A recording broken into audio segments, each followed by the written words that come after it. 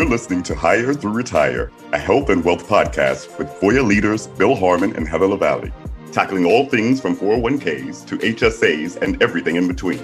We're talking to the best and brightest in the industry to bring you the latest in health, wealth, and investment trends in the workplace. Come along with us on our journey to help all Americans become well-planned, well-invested, and well-protected.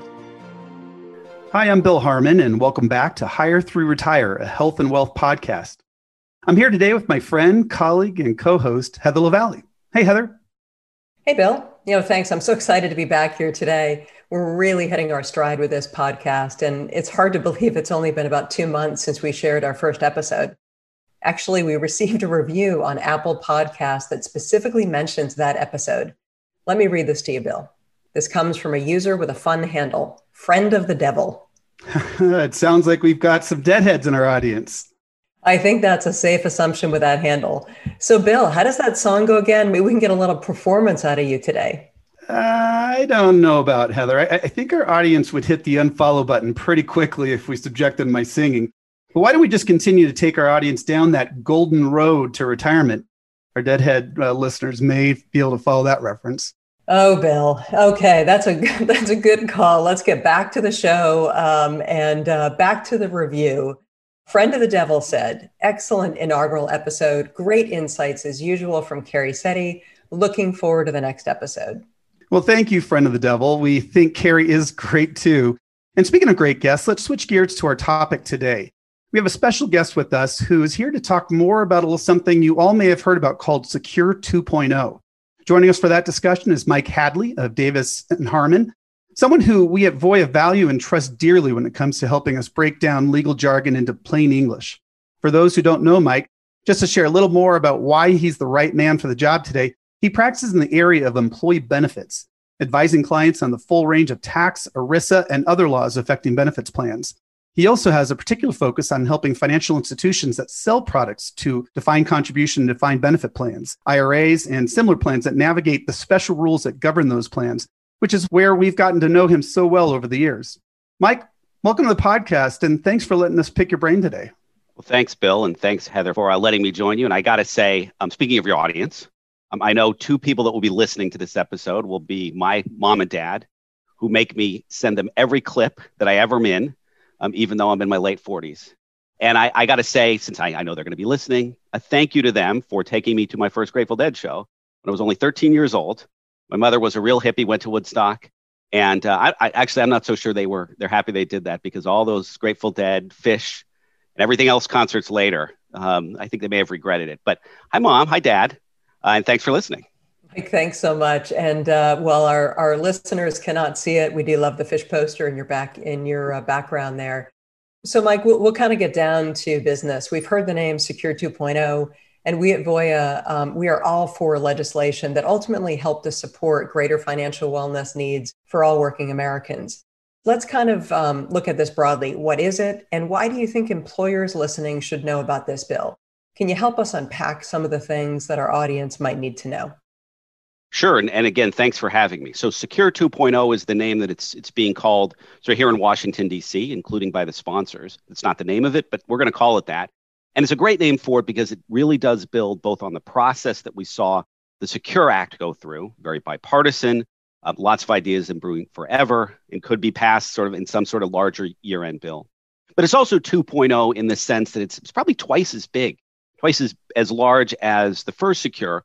And I think for your listeners, most of whom already have a plan or advise folks that have a plan, there's going to be a lot more in terms of helpful things for them to make their plans easier to administer, make it more streamlined for participants, as well as get more savings and preserving that savings for longer. A good way to kind of think about the bill is to break it into, I think of it in 3 parts. The first part is a whole section of ideas to get more people into our system, saving at all, get those saving more, and for those that have savings, make it easier for them to preserve that savings in their retirement and better facilitate retirement income, sometimes called lifetime income. The second part of the bill, which is the one that I think a lot of plan sponsors that have really good plans right now will get a lot from, is a whole series of administrative improvements, some ideas that have been floating around, and I'm not kidding, for a decade, where somebody said, hey, we can make the system a little bit easier, a little bit stronger by making this tweak. And then the third piece, I'm just going to call the vegetables, the things that we're going to have to swallow in order to get all these good ideas along with it. So maybe I think just for the heck of it, I'm going to take the second part first. That is those administrative improvements. Some of the things that plan sponsors will need to know if and when this bill gets over the finish line. And let me give you some examples of some of the things that are in there. First of all, there's a provision that will make it easier for you to administer hardship distributions. These are those distributions that we allow participants to take when they have some sort of a life event where they really do need access to the money. And under current law, you actually have to ask your employees some very difficult questions and make them produce some somewhat sensitive documents in order to get access to their savings for those challenging life events. Under the bill, an employer would be allowed to say, you know what, I'm going to let you self-certify that you meet the criteria for a hardship distribution. Not a mandate, but an option for plan sponsors. Another series of issues we've had over the years is we send a lot of documents to people, tons of documents. And in fact, we send documents to employees who haven't even enrolled in the plan yet. The bill would allow a much more streamlined approach to those individuals. Rather than sending them all kinds of stuff that's not relevant to them yet, you could send them a simple reminder that says, hey, remember, you have access to this plan, and here's how you enroll. Try to meet them where they are with simple communications. For those employers who've had a plan for a long time, you know that no plan is administered perfectly. In fact, every plan has some error in administration, just given how complex the regulations are for retirement plans. And so many of you plan sponsors have had to go through a correction of some time, sometimes actually having to do a very expensive filing with the IRS. And the only one who wins there are the lawyers like me, who you have to pay to prepare that. Under the bill, that could all be done through a self-correction. And in almost all cases, you would not have to do a filing with the IRS. Let's talk now about some of the ideas to encourage savings, get more people in the system, and be better prepared for retirement. There's a provision in the plan that would require that all new employers who adopt a plan, don't have one now, so these are new plans, have automatic enrollment as a feature. And that's really because we see the power of that default. We see the power of getting people into the plan if they don't do anything. Another provision would allow for new increased catch-up contributions. These are those contributions that your employees can start making at age 50 to juice up their savings when they're at that point in their life where they're actually able to save a little bit more. Under this bill that we call Secure 2.0, there would be special catch-up contributions in the year that your employees are age 62, 63, and 64. So those three crucial years right before that sort of average retirement age of 65. Significantly increased contribution limits in those years. And speaking of folks that are older, there's also some changes in this bill to the required minimum distribution rules. Those are those rules that say at some point you got to start taking money out of your plan or IRA. Secure increased the age from 70 and a half to 72. And this bill would increase that further over a series of changes, first to 73, then to 74, and eventually arriving at 75. Let me just mention two others that are really specific to plan sponsors. For some plan sponsors, this will be really helpful. I know Voya has a lot of employers in the tax-exempt space, so nonprofits, educational institutions. And there's a great provision in there that will bring lower-cost investing options to those plans, allow for a type of investment called a collective investment trust, which can be very low cost, to be available in those plans, those 403B plans for that segment of the market. And then finally, speaking of my parents, I also have kids. And those of us that have kids know that one of the big worries we have are getting them through college and the burdens of student loans. And there's a great provision in this bill that would allow employers to help with that by allowing for a plan design where if you've got a younger employee who can't contribute to the plan yet because they're repaying student loans, it would allow the employer to say, tell you what, instead of contributing to the plan, which I know you can't afford to do, go ahead and repay your student loans, but we'll provide you a matching contribution into the plan just as if you'd contributed. You can do that now, but it's very complicated and some of the rules, it's hard to navigate. The legislation would streamline all of the testing rules and some of the other issues that can come up when you have that kind of a plan design. Now, I went through a lot there, and I didn't even go through everything. There's nearly 40 provisions, but that gives you a flavor of the type of good changes that's in this legislation that's moving its way through Congress. That all sounds perfect. I mean, it sounds like it's really going to hit on those items for simplifying plan administration, but also just to get more people in the plan and then more people that are in the plan towards retirement readiness. You mentioned the vegetables. I do like some vegetables and I don't like all vegetables. What are the vegetables in here that we're probably just going to have to go ahead and eat? Now, some vegetables are good for you too. What are the ones where some plan sponsors may say, I don't like that one? Or kind of what's the catch, if you will, is what our listeners might be thinking.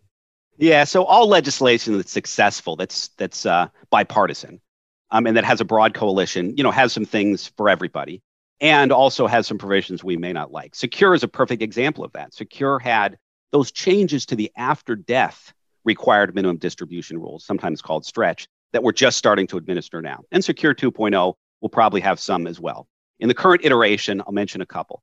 First, there are two provisions intended to raise revenue for the government to offset all the lost tax revenue they have because more people are saving in the tax-preferred savings system. And two key ones. One provision would require that all catch-up contributions, again, those are those made after age 50, that are made on a Roth basis, meaning they're taxable now, but not taxed later.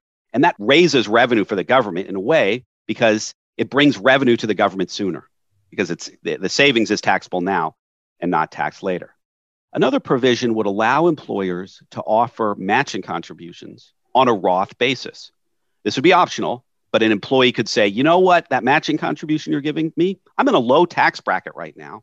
I would love to just be treated on a Roth basis, be taxed on it now, and then not taxed in retirement. There are also some provisions that were added really to bring in some of the other groups whose support are needed for this legislation, and I'll mention one. There's a provision that would take a sort of a step back in the improvements we've made to the rules regarding electronic disclosure or electronic delivery of documents. We're in the 21st century, and we've been trying to move regulations forward to make it easier to get people engaged online because we know that can lead to better outcomes. But there is a provision in this bill that would require most ERISA plans, so you're talking most 401k plans, to provide a paper statement by default to participants once a year. And that would take a step back from some, I think, helpful regulations that were enacted in last year. All those things together, I think you could say, well, there's some vegetables. Are any of them, terrible? No. Like vegetables, they're not the worst thing in the world and sometimes can be good for you. So that's an example. Now, I'm not so sure that all the things I just described will make it into the final legislation. We'll just have to see. We got a long way to go.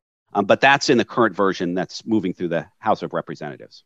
Thanks, Mike. And, all this talk about vegetables, I will say I'm pretty much a vegetarian. So I don't know what you two are talking about, there are bad tasting vegetables. So Mike, you started to allude to this in your last comment that, not sure how much of some of those provisions are going to make its way through. Can you talk a little bit about, what's next? What are the next steps? So we know that the bill passed the committee. We saw huge bipartisan support for the original Secure legislation. Can you help our listeners understand what are the next steps for the bill? And do you think it's ultimately going to get signed into law? Yeah, I am going to make a prediction here that we are going to see some of these provisions become law at some point. Timing is always uncertain with Congress. Despite you hear in the news media, there are things that Republicans and Democrats agree upon, and they love retirement savings because it is something that's bipartisan. As you said, the bill passed through the Ways and Means Committee, which is the tax writing committee in the House on May 5th. And I think we could see passage by the House of Representatives as soon as this summer or perhaps the fall. Of course, you need both House and Senate to pass identical bills. On the Senate side, they're probably 6 months behind. You just saw a reintroduction just a few days ago of comprehensive legislation that has a lot of overlap of this Secure 2.0 bill from Senators Cardin out of Maryland and Portman out of Ohio. They are leaders in the Senate on retirement issues. And I think we could see their legislation, along with some other proposals from key senators, move through committee perhaps as early as this fall. And then it's unlikely this bill gets passed through the House and Senate kind of together on its own. Most likely, like a lot of pieces of retirement legislation, it gets wrapped into some sort of larger bipartisan bill, some sort of must-pass legislation, which you could see as early as the end of this year, the end of 2021. I'd put that maybe at 50-50 at this point, maybe a little bit lower than that. But I do think that by the end of next year, I think this bill will pass. Not guaranteeing it, but I think it's likely. And part of the reason why I've mentioned the end of next year, that's the end of this Congress. And two key members of Congress will be retiring. One is Senator Portman, who I just mentioned, And the other is Kevin Brady, who's the ranking member of the Ways and Means Committee. And this could be their legacy. I think there will be a real push to try to get it over the finish line by the end of next year. Great, Mike. And one final question before we wrap. We've been calling this Secure 2.0 the whole episode. What's the official name of the bill? Yeah, it's called the Securing a Strong Retirement Act, SSRA. That doesn't roll off the tongue as much. So for those of you that follow this stuff closely, you're going to be hearing Secure 2.0 for quite some time. Great, Mike. Well, as always, it has been extremely helpful and insightful talking with you today. We know that you've got a ton on your plate, so we so appreciate you taking the time to be with us today. And thanks, Heather and Bill and Voya, for having me. And thank you to our listeners for tuning in to today's episode. As we said, we're hitting our groove now, so please let us know how we're doing by dropping us a review. Thank you all for coming along on our journey today. Stay well. This information is provided by Voya for your education only. Neither Voya nor its representatives offer tax or legal advice. Any opinions expressed within do not necessarily reflect those of the Voya family of companies or its representatives and are not intended to provide specific advice or recommendations for any individual. Please consult your tax or legal advisor before making a tax-related investment or insurance decision. Products and services offered through the Voya family of companies.